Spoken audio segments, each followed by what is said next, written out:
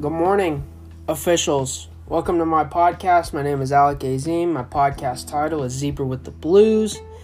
If you're feeling down, feeling out of the game, I'm here to get you back in the game with tips on how to better yourself both in the rules knowledge, the mechanics knowledge, or anything else you may need on and off the field for your mental health or your physical health.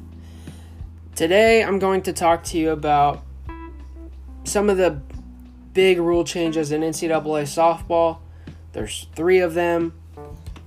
One involves equipment, one involves pitching, and one involves something that we're starting to see become common in the game of baseball or softball.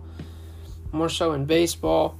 We've seen it in football for many years, and we're starting to see it come up in basketball a lot more, especially at the lower college level.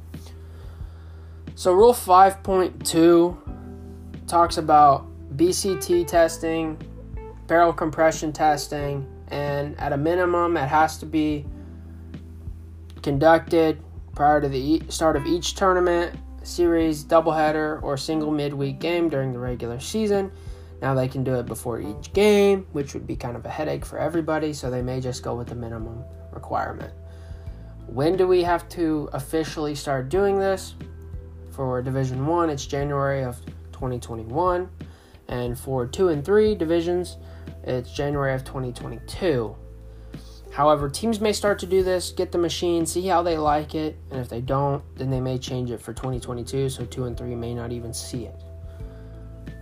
The biggest thing for colleges that they're not going to like is paying the extra $875, but this is not an annual expense, so they should be fine with it.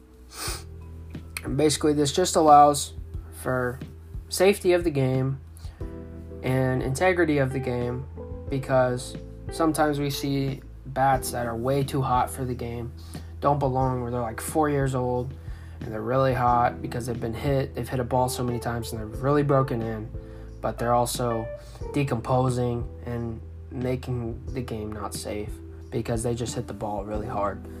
So this rule is going to change that and allow for a safer game and ensure that bats are compliant with the game. Next rule involves pitching. If you've seen these rules, it can be a headache, but to make it simple is the pitcher has to have her pivot foot, like usual, in contact with the pitcher's plate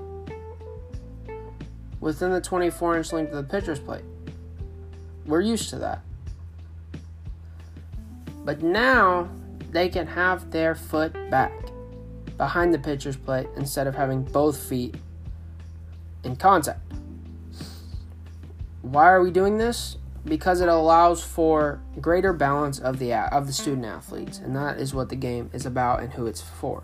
It also makes the umpire's job a little easier, and they do not have to worry about judging if the stride foot is on the pitcher's plate, because sometimes it is really hard to see, especially if there's a hole.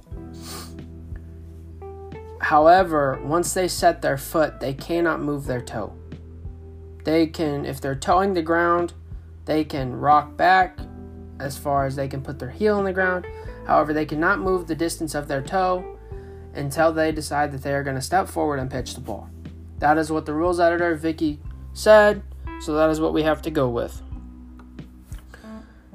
Now, they also have to appear to take a signal from the catcher while they're in the pitching position, or from the coach. They can take it on their wristband or whatever you do, but they have to have it come when they're on the pitching position. They cannot take a signal anywhere else on the field. The experimental rule is also big, as it allows for review during conference games. This may just be a D1 thing, maybe a P5 thing for the first few years of it being in play, unless it becomes a rule. However, I think this will be good for the game. I think we'll all learn from it, and it'll help us umpires be better and do better than what we can do now. Once again, those are your major rule changes this year.